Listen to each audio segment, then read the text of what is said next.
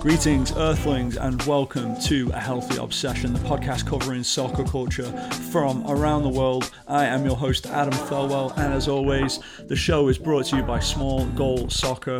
Today, I had the pleasure of welcoming Mr. Jon Arnold to the podcast. Jon is a sports journalist based in Texas. He covers North American football as well as Central American football. The man is basically a walking encyclopedia. We're going to be talking Mexican football, we're going to be talking about the MLS, but more so football culture at large in the region. It's really interesting. Lots of fascinating insights from Jon and his experience covering the game. We're going to dive into it now. Enjoy, share, rate, review, and thank you as always for listening and being part of our community.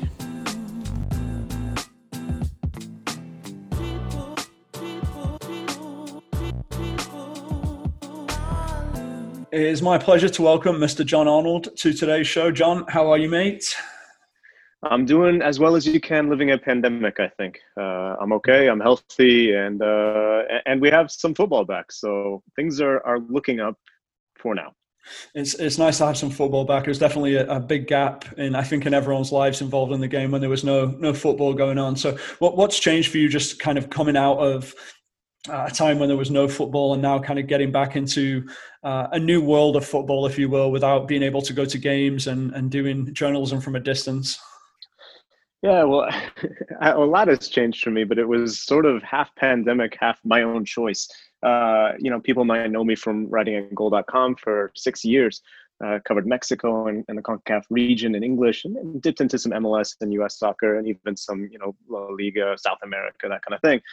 But I decided to leave Goal and put in my 1 month notice around Valentine's Day, February 14th, February 15th. And then, mathematicians are doing the math and realizing, well, your last day was somewhere around the Rudy Gobert day where the NBA got shut down, which is exactly right. That was essentially my last day working at Goal. So I started freelancing in the midst of this pandemic, and it's good to have games back because it means people are paying me to write about soccer again, to be honest. Although, my forte and my specialty is much more the culture around the game, things that are happening off the field. So there was still some things to be said for sure during that time as well. But it's been interesting.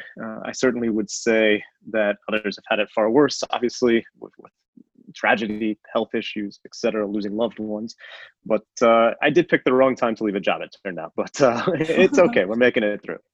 Yeah, definitely. And we'll dive into a little bit more about what you're currently up to. But take us back just to kind of the beginning of growing up and getting into soccer. Like, what was your introduction to getting into the game when you were younger? Yeah, absolutely. I think people are always kind of surprised when I talk about my sort of formative experiences in soccer because even sports, my parents don't like sports. Every Father's Day you read the story about my dad got me into the game, or when someone's dad passes, they have those memories of baseball, etc. My dad was like a grudging viewer of sports. He's still with us, still is a grudging viewer of sports. I think he's the only person that knows what CONCACAF means that doesn't ever watch a minute of CONCACAF just because he follows my work. He reads the newsletter. He's a proud father, it seems like, but not into the actual, does not care what happens on the field at all. So I fell in love with the sport in some ways through MLS. I grew up in Northeast Kansas until I was about 11 years old. And so I went to a Kansas City Wiz game in 1996, the very first year with my grandparents, just to get me out of the house, I think. It's about an hour from where I was from to Kansas City. And then later saw the 1998 World Cup and thought, wow, that was really interesting. That was cool. And then 2002, I was really into it, staying up late to watch every single game. And that's when I kind of realized, like, oh, these guys are doing something that's not happening every 4 years, and started to kind of explore the club game. Again, with much of my education coming locally, because, on US TV at that time, even back in the early 2000s, the only thing you could really find was your local MLS team and Mexican games, because Univision was still showing. They didn't have TUDN back then. They didn't have the specific sports channel back then that was only on cable. You get the broadcast Univision games, Sunday afternoon Pumas, Saturday night America. You had a little rhythm there. And so that's where I started watching MLS and the Mexican League and really started to fall in love with the local game and getting into everything that went with that. So that's how I got started. I am not a player. I do play pickup now when it's not a pandemic. I'm terrible. You don't want me on your team, I promise you. But I have fun with it. But I do think I could have been a better player had I started, when most kids start at age 5, 6. But I was playing other sports like so many American kids, right? I think now soccer is seen as more of a viable, quote unquote proposition. But yeah, it just wasn't in the cards for me. So that's kind of my journey. Is I've always been more of an observer and a big fan of the local game, as I think my work pretty clearly reflects. Yeah, definitely. So did you get was there a moment like when you were watching games or getting into soccer that you chose that you wanted to pursue a career in journalism and writing around football, or were you already interested in journalism prior to that? Yeah, I've always wanted to be a sports journalist. I think you hear a lot of stories as well about the kind of failed athlete sports journalist who kind of realizes, I'm not good enough to make the high school team, or I'm not good enough to play in college. I'm going to write about sports. But I started reading at a pretty young age and started reading my neighbor's old Sports Illustrated and got into, narrative sports journalism at a really young age.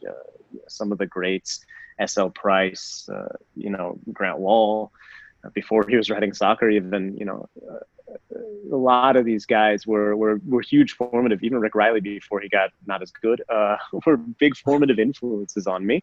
Yeah. And I always just wanted to tell those stories that stick with people, stories that make people think a different way or feel something that they haven't felt before, or just learn something new. Those are still the stories that I try to tell, but I always wanted to tell those stories. And I just found as I grew older, first of all, I fell more and more in love with soccer.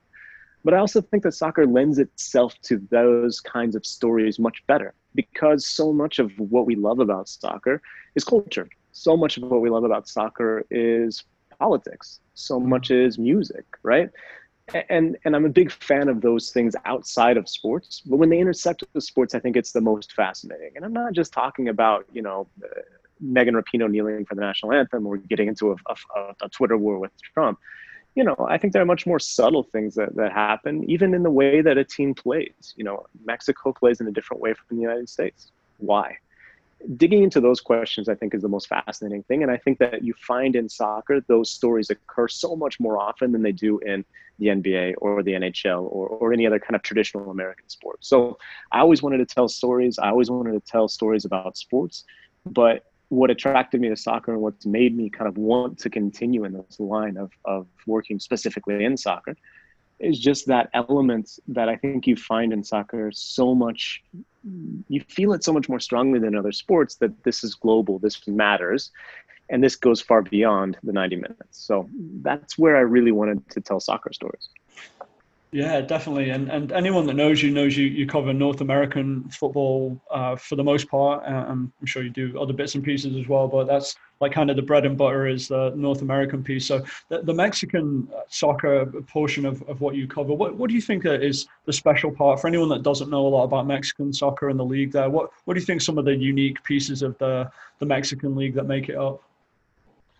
I think it has a little bit of everything. I mean, it really does have a rich history. It goes back more than 100 years. You're talking about clubs that some of them were founded by, miners. In the case of like Pachuca, miners who came over for silver, and British miners, and they taught the game. They brought the game to North America.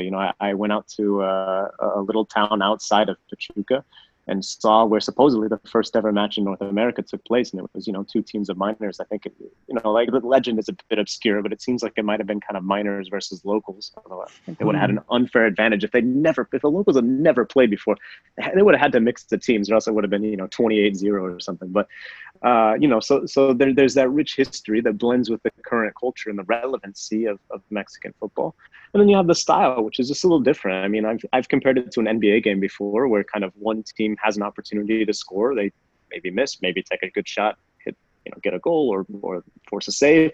And then typically the other team goes. If you have a strong defensive midfielder in Liga MX, you're often a very good team, because there's not a lot of midfield battles, I guess. You're often seeing a lot of exciting football, a lot of attacking chances. And then I think just the pageantry that goes around it, the stadium atmosphere is vibrant.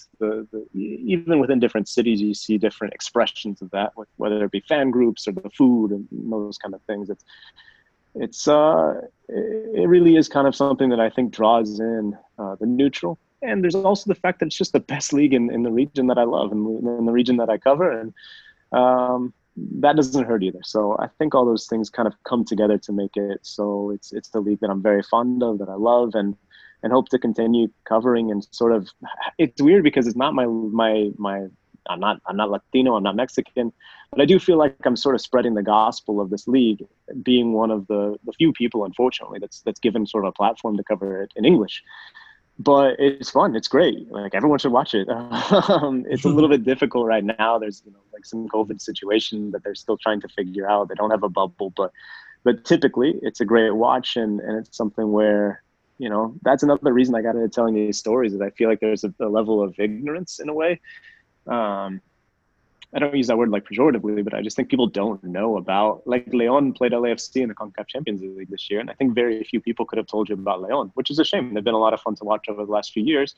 And when you talk about like the European Champions League, when Manchester United is drawn against Real Madrid or something, everyone knows about both teams. So why is it different here? I truly don't quite understand why there's sort of a lack of interest. And I think that, I'm trying to, in some ways, bridge that gap and tell people, this is how Leon plays. This is what Guanajuato, the state that they're in, is about.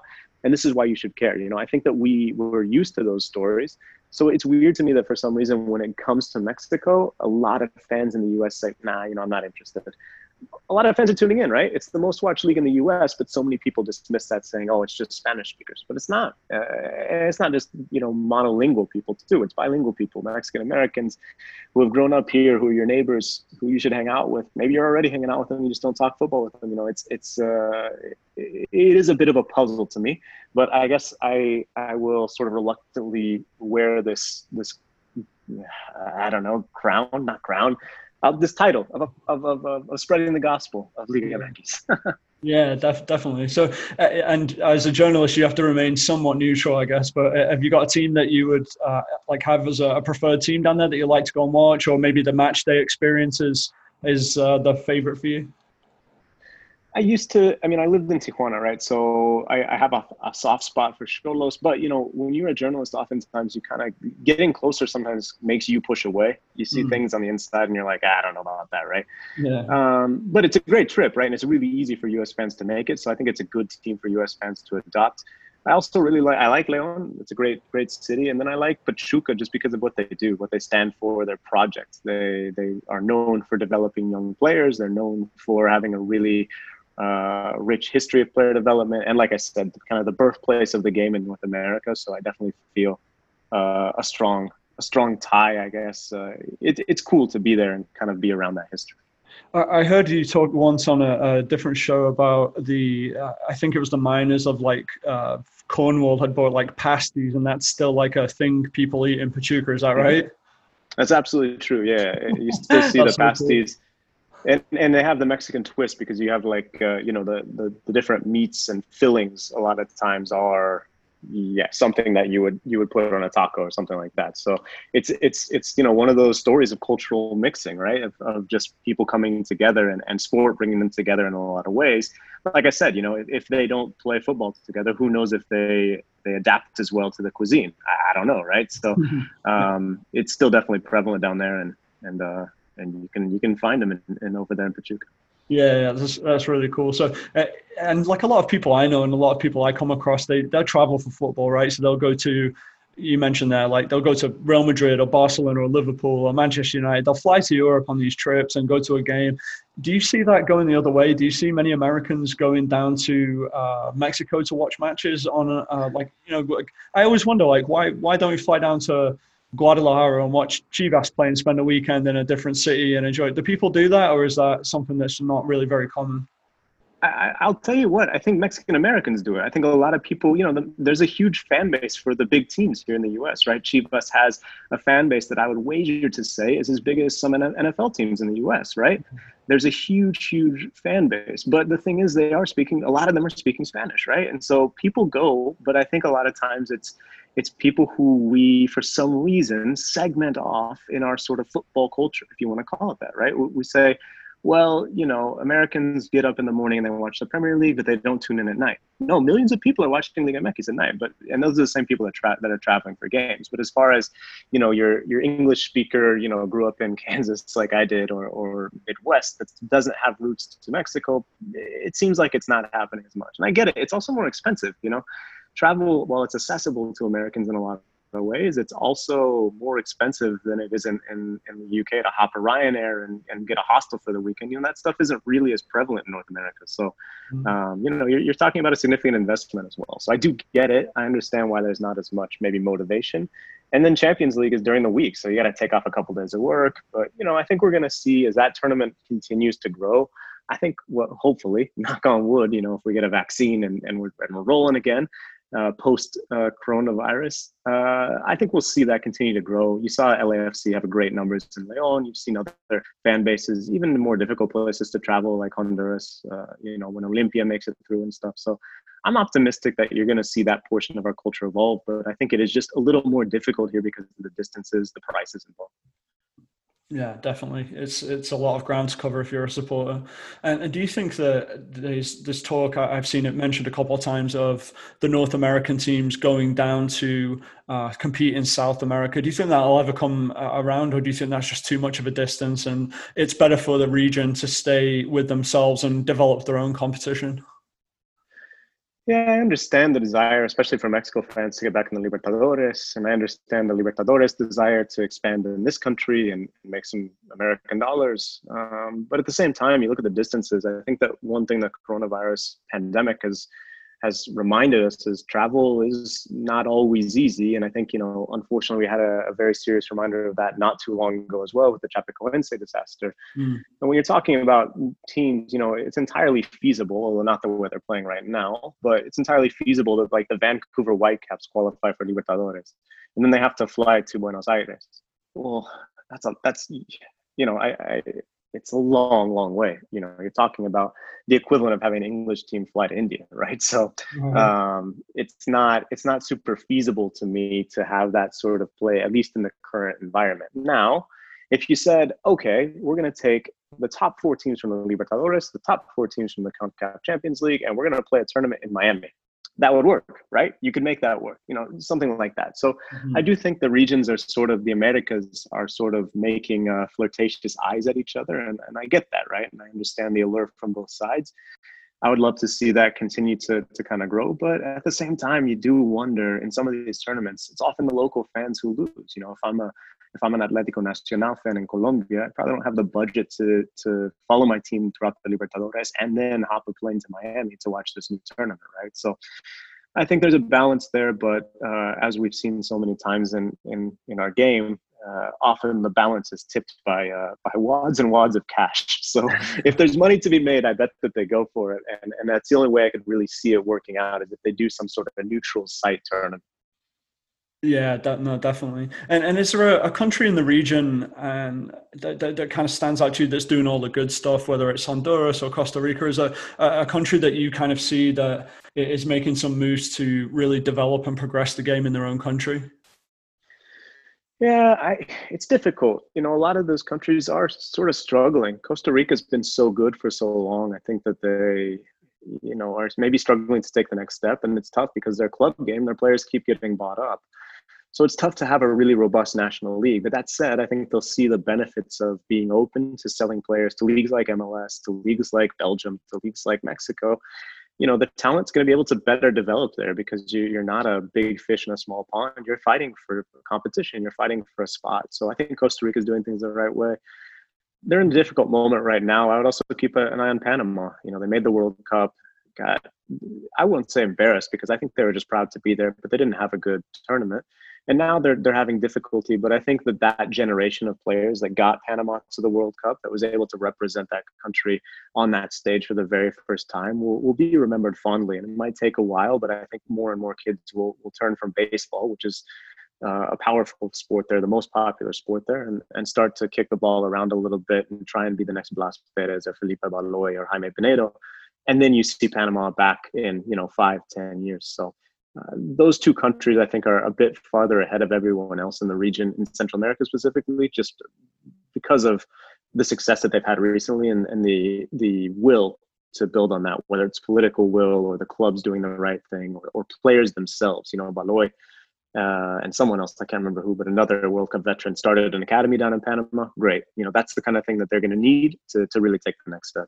Yeah, definitely. And do you think it's beneficial for these countries? I know Uruguay, like they want to get their guys out as quickly as possible to go and play in Europe and other parts of the world, because they know that if they stay in their own national leagues, they're not going to develop as quickly. Do you see a lot of players from Central America, but also Mexico as well? Maybe not Mexico because the money's good in Mexico, but are players coming to the MLS, or are a lot of the Central American players also going to Europe as well? Or do you see a lot of transition into the MLS these days?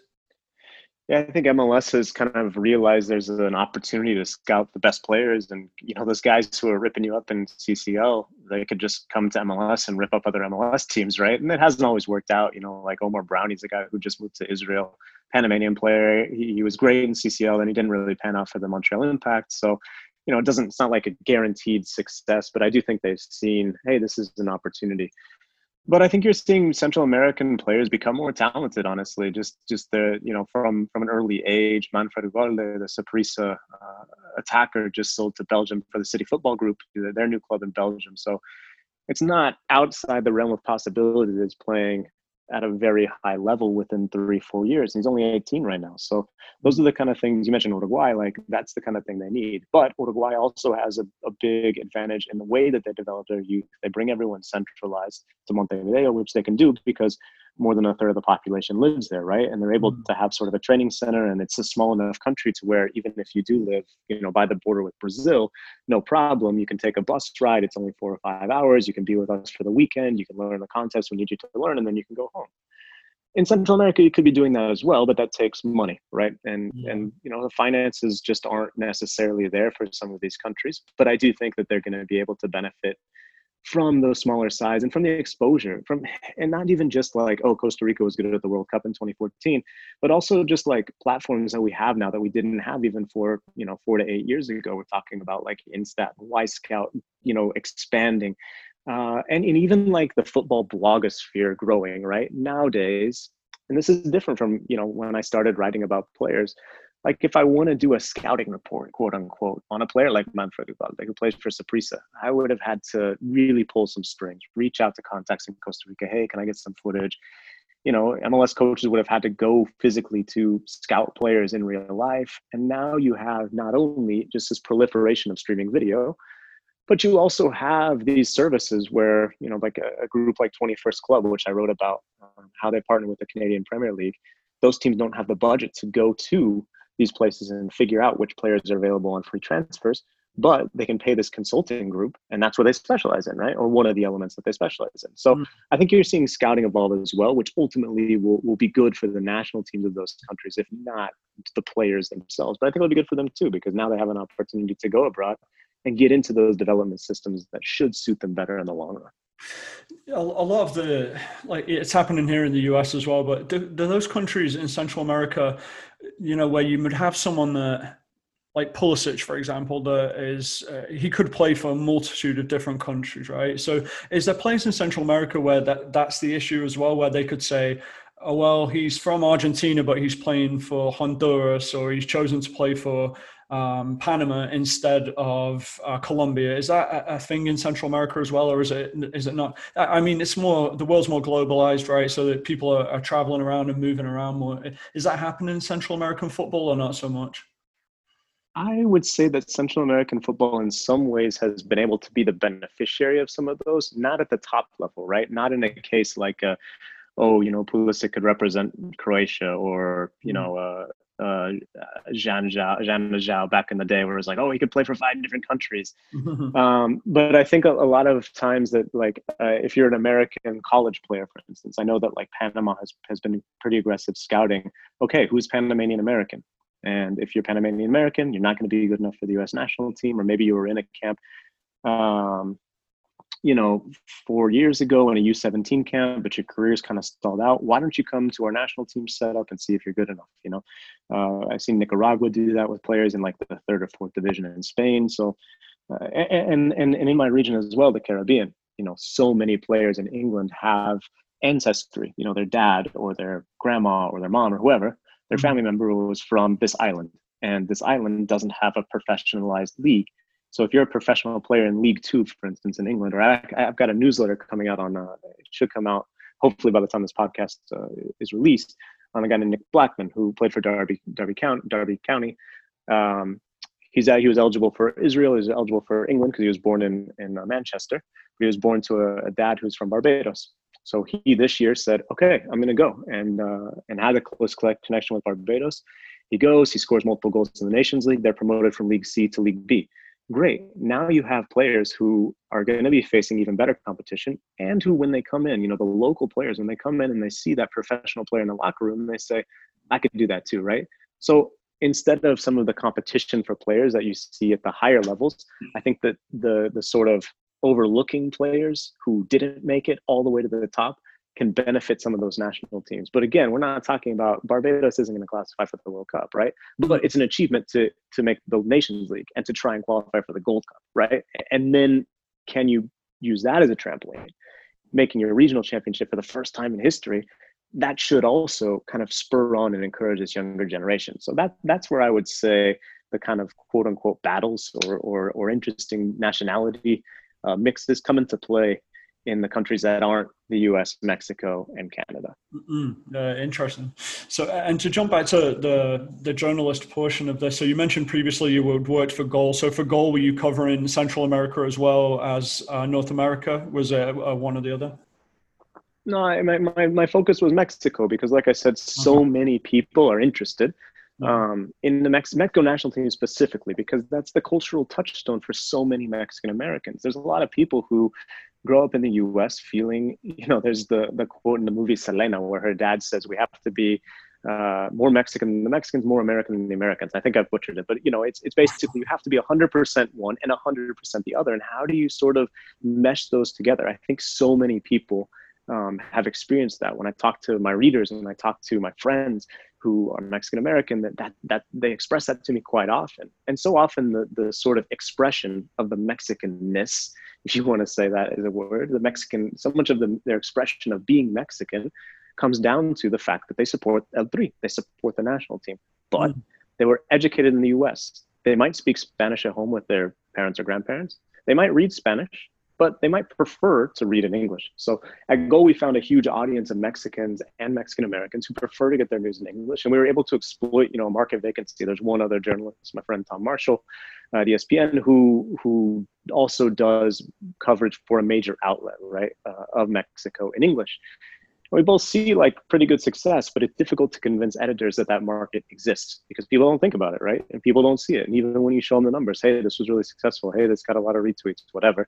It's difficult for them to believe that it'll carry over. So that's one of the struggles I fight. I did cover Central America and the Caribbean, but it was kind of a fight, right? Even then, like I said, I had open-minded editors to an extent, but some of the stuff I cover, admittedly, is quite obscure and quite niche, and I'm fine with that. I'm happy with that. But there are now and then these success stories. Like there was when the CONCACAF Women's Championship happened 2-3 years ago. I don't know. Time is meaningless now. But whenever that happened, I profiled Yenna Bailey, the Panamanian goalkeeper, who had been like a big standout in the tournament, and no one knew anything about her. She was I think she was 17 at the time, and I was able to. I attended a game and as a journalist, and after, hey, can I talk to you real quick, and learned her story. She'd been a midfielder like a year before that. It was absolutely insane. So that story I put out. It got retweeted by a bunch of current U.S. women's national team players, and it was the most read story on the entire site for the day, right? And it wasn't breaking traffic records. It wasn't doing better than, Messi scoring a hat trick or whatever. But, those are the kind of stories that I believe in, and I believe there's interest for. It's just about finding them at the right time and packaging them in the right way. So a long answer to say, I did cover a little bit of everything at Gold, but the focus was heavily on the Mexico national team in English and Liga MX in English. Yeah, definitely. So what's the evolution been like just since you got involved and you started your journey in sports journalism up until now? How has the game changed and how's it evolved since you've been involved? The game of soccer or the journalism game, or both? Both, yeah. Your own part of it. So how has that changed? How has journalism changed in soccer, do you think? It's weird because I would say that there's probably more money than there's ever been in football in this region and in media projects, right? But it also seems like that's not necessarily trickling down to the creators. And if that doesn't happen, it's really difficult to keep justifying that, right? I've seen a lot of talented people who are now working in PR or working in something other than sports, which is fine and maybe is more fulfilling for them. I don't know, but because the money hasn't been there. So it's a little bit demoralizing. Like I said, like it was Tom and I doing Mexico and English coverage. I left Goal to go freelance, and now it's pretty much just Tom. Like they didn't replace someone to do Mexico coverage. I think there's a real opportunity for, I don't know, someone with money, I guess, if someone's listening to this. But even, and I think also the readers have to realize that, like, we do need support. We do need people showing that they care, clicking the articles. And I think you see some movements, right? Like women's soccer coverage is growing for sure, which is great. The Athletic has a full-time writer covering women's soccer. There's some very talented freelancers who are able to, it looks like make a pretty good living, mostly covering women's soccer. That's very exciting, but we need more outlets to commit to that. We need more people to recognize the number of fans. And I think it's the same on the kind of regional coverage, right? People do care about the Mexican League. People do care about the Mexican national teams, but it seems like editors are very reluctant, I guess, to give it a shot. So yeah, I mean, I think that's changed. Obviously, social media and Twitter, how it's evolved, has changed. Some good, some bad. You're seeing people get platforms that never would have gotten attention before. You're able to see, like I said, the scouting element, that changes for journalism too, right? Now it's so easy to find information that you need or to get in touch with people, right? Like I can just drop into a player's, it's not my favorite way to get in touch with someone, but I can drop into a player's DMs. Hey, would you be interested to chat? That kind of thing, again, not standard operating procedure, not what you learn in journalism school, but like you do have that access now that you didn't previously have. And the players have access too. They can say whatever they want. And I think they've mostly taken great advantage of that. When you look at, the Black Lives Matter, not just in the US, on jerseys in the Premier League, on wristbands and T-shirts in the Bundesliga. That doesn't happen if the players don't kind of take advantage and understand what platform they have. So I think the changes, I don't know. I mean, I think they'll continue. I think it's going to, I do think you see sort of a oneness that's happening. Sort of big media groups are able to control even more, and they might take a chance on something and might not. And if they don't, you're kind of not out of luck, but you're left with fewer options. But at the same time, I think there's also that inspiration that comes with the fact that really anyone's voice can potentially be heard in the ecosystem we have. And do you think that that's like echoed by US soccer fans just asking for a bit more from sports journalism, just as far as the depth of stories goes? Do you see that there is an appetite for that kind of thing here in the US? I think so. I mean, I think when you look at people who make a commitment, it seems like it's tough because no one wants to talk about money. No one wants to talk about budgets. When you look at an outlet like The Athletic, it looks like their commitment to soccer in this region is paying off. People, anytime that someone writes a story on The Athletic, it seems like that sets the narrative that day. That's what people are talking about. But I do think that fans are starting to ask for that even more, and I think they should, right? It should transcend. That sort of, I'm mentioning, like, okay, an athletic story comes out and it sets the debate for that day, but it's really just soccer Twitter, right? It's not on ESPN. It's not on Fox, Yeah. I've literally got ESPN going right now, and they've got, a coach, an NFL coach agreeing to a contract extension. Okay, sure, that people do care, right? And more people probably care about that than care about the MLS game that happened this morning at whatever ungodly hour they played it at. But at the same time, I think when you talk about some of the bigger picture stuff, Pulisic is a great example. People care about that too, right? And I think that it's totally fair to ask that not only is that kind of part of your steady diet of American sports news, but also that people who know what they're talking about are in those discussions, right? I've seen a lot about, well, is Pulisic the best U.S. soccer player ever, et cetera, et cetera. And it's like people who aren't even remembering to mention the names. And maybe you think he's better than these guys. That's totally fine. This is not the argument I've seen people make. It's like, you didn't mention Landon Donovan. You didn't mention Clint Dempsey. You're not mentioning any of these people. And it's like, well, how can you kind of hold yourself up as a voice that's speaking knowledgeably about U.S. soccer when it's not even clear that you have been following for more than 2 weeks? And I'm not trying to gatekeep, right? If you want to get into the game, welcome aboard, right? But I do think it's a little if you're going to be on ESPN talking about it, I'd like to see a little more heft. And I think fans are asking for that, and I think they're right. Yeah, interesting, and it's good to see as well. So, and to bring it like up to a bit more current speed, the MLS is in the middle of their tournament right now.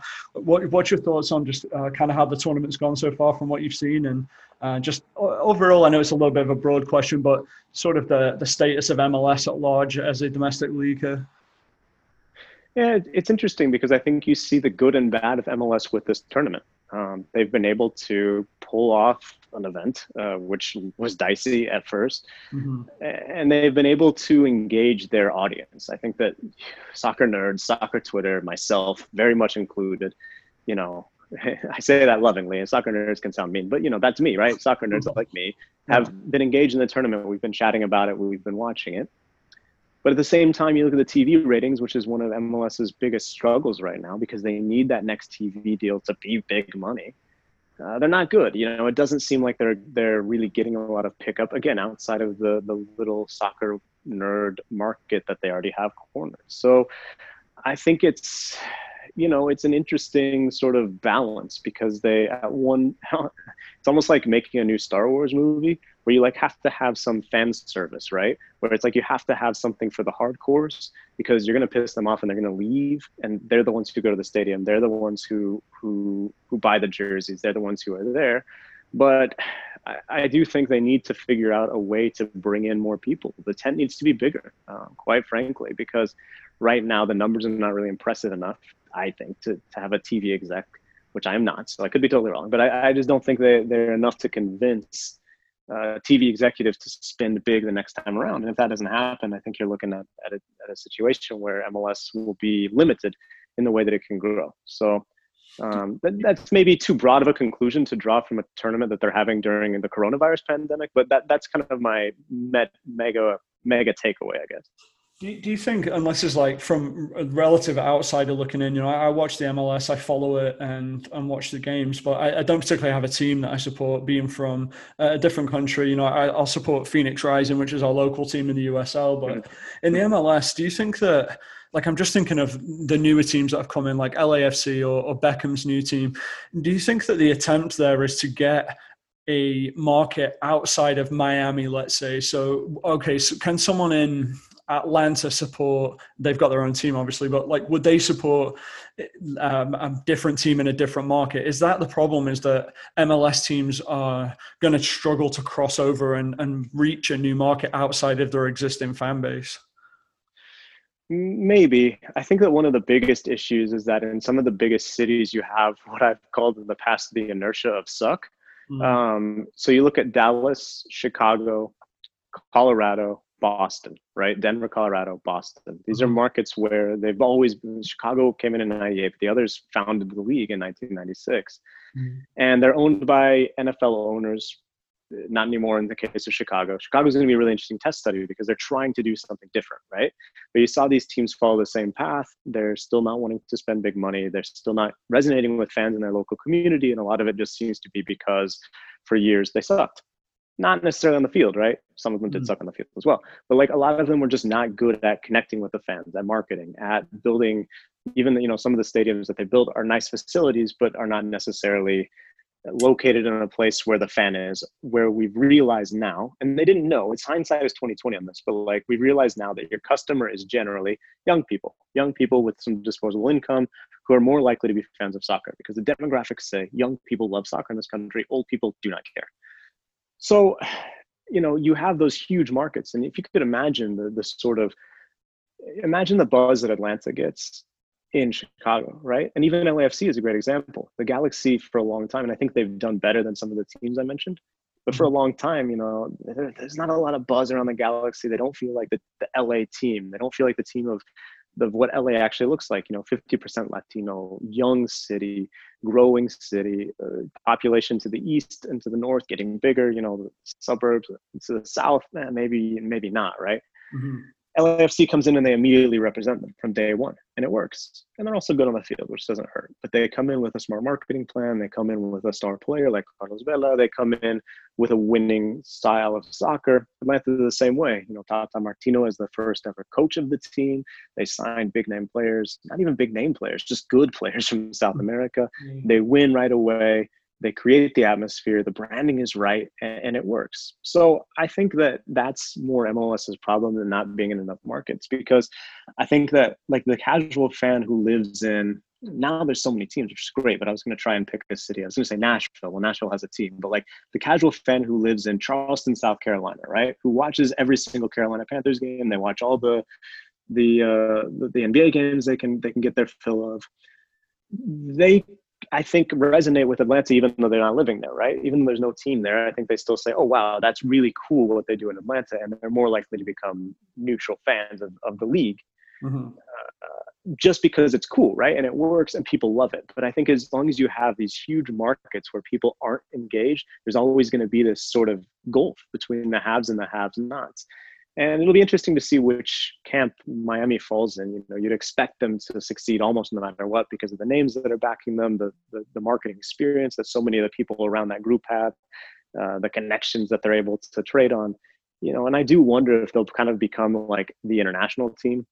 I think a lot of attention is being paid in Latin America just because Latin America, I've called Miami in the past like the capital of Latin America. It's so international there, and you have so many South Americans who are like, maybe they have a relative there. They're just plugged into what's happening in Miami.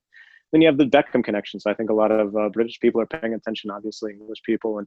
And I do wonder, like their success or lack thereof could be really critical to growing the league internationally. But when we talk domestically, I really do think it's about getting all the local markets to the level of some of the teams. And I don't know how you do that because you're not kicking out those owners who helped you found the league, but you do need them to kind of get themselves in gear, right?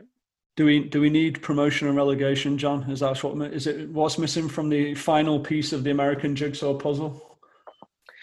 I'm in two minds about it, right? For a long time, I thought the time isn't right. And that's in part, I think a lot of times people go, oh, you don't understand like the history. It's because I do. I have been around for the history. I lived in Phoenix for a while. I watched the Phoenix Wolves. I don't know if you're in town or remember that, but they didn't have anything. I mean, they had a team and those guys tried hard, but like the finances weren't there. The marketing wasn't there. The stadium wasn't there. And now you have a group in Phoenix Rising that, like they could absolutely be an MLS team. But for so long, it's been difficult to see that those plans, those strategies. I also cover Mexico, right, where their quote unquote is promotion and relegation, although it's on hold right now. And I've seen a lot of teams, even though you only relegate one team a year, and it's the worst team over the past 6 seasons. So it's incredibly forgiving. I've seen a lot of teams go down and fold. And I don't think that's a healthy soccer ecosystem either. One of the things that I think is holding Mexican soccer back, and they're trying to address this in a weird way, but is the lack of a strong second division. I'm sure you're familiar with the English World Cup team of 2018. And I don't know what the exact number is, maybe you do, but I think like between 18 and 20 of those guys had experience in the championship or League One, I think. Well, we don't have a place like that right now where we can have our young players develop really in MLS. And Mexico certainly doesn't have that, even though they have kind of a glut of potential youth talents. So I think that until you have a really robust second division, it's not right. It doesn't work. But Pro-Rel could work if the USL Championship continues to grow in the way that it's growing. So like I said, I mean, I'm in two minds about it. And I know people like Pro-Rel supporters are going to say I sound wishy-washy. That's fine. I can take it. But I just think it could be the right time. It could not be. I struggle to see it happening, right? When you have every time an owner pays more money to come into the league, it becomes that much more difficult to say, hey, it's possible your investment is going to be worth next to nothing overnight because your team didn't do well enough. That's not attractive to new owners. And that's what MLS is sort of trading on right now, is this sort of sexy new club smell. We had Jake Edwards on the show recently of the USL, and we talked about the potential for promotion and relegation between their own divisions. And he said it is something that there's like serious discussions about. So do you see the USL becoming like viable enough and enough interest behind that it becomes almost like not as popular or more popular than the MLS because of the marketing machine that's behind the MLS. But do you see it as becoming kind of like the rock and roll to the MLS is more like corporate, or do you think that the USL is maybe a little bit more along the same lines as the MLS, if you will? No, I could see it happening, and not necessarily. And I think they're doing a nice job, and not because of anything they're doing, but because of the cities that are involved. Like when you look at a lot of those cities, they're major league cities, right? Phoenix is certainly one. I think Memphis is intriguing. There are some cities where you could say, well, I don't know, but like Colorado Springs. Okay, that's clearly a town where you like put a minor league baseball team in there, put a minor league soccer team in there. Yep, that's good, right? They're too close to Denver to really have Like anything else. But I think Rio Grande, I think, has a team, right? It's kind of a small town. yeah, yeah. Although they're doing well too, right? Like that's the thing is Right. some of these groups are doing things the right way, and so you do look and you say, well, maybe I don't know. So I definitely think that El Paso is another one. You could have if you make El Paso, it already is a soccer town, right? It's a border town, shares with Juarez. They have Liga MX to compete with, but those guys are kind of happy family in some ways.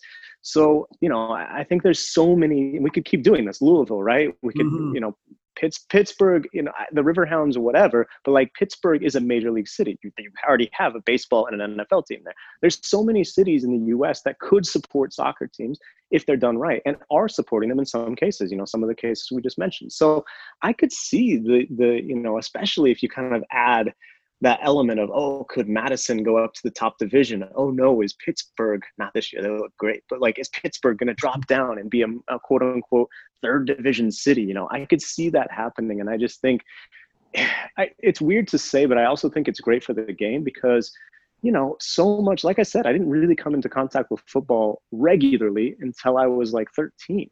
I went to games when I was little, but it wasn't like something I did every weekend, right? But if you had if I lived in a city where I had an opportunity to go to the stadium every weekend and that club has programs to get kids playing, not academy. Yes, academy is needed. And yes, we're doing things there. I'm talking about just like learn to kick, like learn what's moving into space means, right? Like clinics, just little stuff. If clubs are involved and get kids playing, then I think we really are looking at something that could be different in this country, right? And I think that if you're active in some of those cities, you're going to produce more Clint Dempseys. You're going to produce more Christian Pulisic's. And you look at the background of those guys, and they're not from big cities, right? But some of them had to go from big distances to train, to be coached. If you can bring that coaching to those cities and the potential Dempseys and the potential Pulisic's, I think you're looking at a really exciting ecosystem. And I definitely think, to answer your question, USL could be a big part of that. Yeah, definitely. This is fascinating. I could talk about this all day, mate. It's really interesting. So do you think that that's what maybe just some of the clubs have done that are being successful? Do you think it is a grassroots approach and like kind of organic inside the community? Is that why even in like at the higher end, like LAFC and Atlanta United have done such a good job of creating a strong fan base? Is it because of the grassroots efforts that they put in, do you think? I think so. When you talk about, earlier we talked about why I love telling football stories, but I think what separates a soccer team, I play fast and loose with football versus soccer. It's doing too much English radio. What separates a soccer team from an NBA team? I love the Mavericks. I live in Dallas. I've been a Mavs fan for years. It was one of my favorite sports memories when they won the title. Dirk, absolute legend. Luke is my background, right? Luke is my wallpaper. I love the Mavericks. But you don't have the same feeling of the Mavericks representing your city. Luka's from Slovenia. Dirk was from Germany. Kristaps is from Latvia. A soccer team has that same international flair as well. But when you look at, I don't need to explain this to you, Adam. Growing up in England, you look at these English clubs and like Liverpool represents Liverpool, or Everton as well. But like it depends on which side. But yeah, that's you, right? That club represents who you are and it represents your city. If soccer teams in the U.S. are going to claim to do the same thing, they have to be involved in their communities. And I think you see the success or lack of success with clubs who have tried to get involved. I think grassroots, it can be almost a buzzword. People have like in their titles, director of grassroots marketing or whatever. But it's important to pay attention to that because I do think that's where Atlanta had success. It starts from the bottom and they really did lay the groundwork. And I think that's so necessary, right?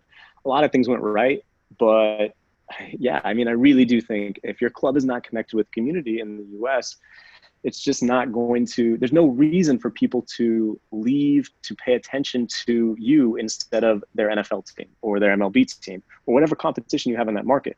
So in USL, it becomes all the easier, right? If you're Forward Madison, your only competition is Wisconsin College athletics. And then like if people are driving to Milwaukee or to Chicago. So you have a big advantage. But if you don't do things, if you don't do what they've done and market well and be smart and understand, oh, people in this city like to set up plastic flamingos. Cool. That's going to be part of our identity, right? Mm-hmm. If you don't put your arms around the community and truly be involved and truly understand what makes this different from, what makes Madison different from Milwaukee. I don't know the answer. I've never been to either one, but they did. They did the research. They know, right? Atlanta the same way. I think they have an identity and they've become kind of a club that all Atlanta can root for, even though it's a city of transplants. I came from, I'm from Chicago. I'm from Florida. I'm from this, but I come to work for Home Depot or whatever. Mm-hmm. Now I can support Atlanta United because they're new and they represent new Atlanta. They represent me, right? So I think that community aspect is so critical. It's also hard.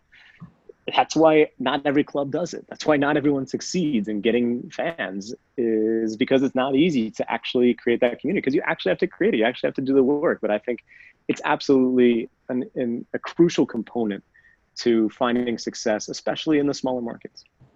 Yeah, definitely. Look, we could talk about this all day, man. It's really interesting. We're going to have you back on. But before we let you go, just tell us a little bit about your current project. So you're freelancing now after your time at Goal. So tell us a little bit about what you're working on at the moment before we let you go. Yeah, I've got a newsletter that's called Getting CONCACAF. I always say, if you understand the joke, this newsletter is for you.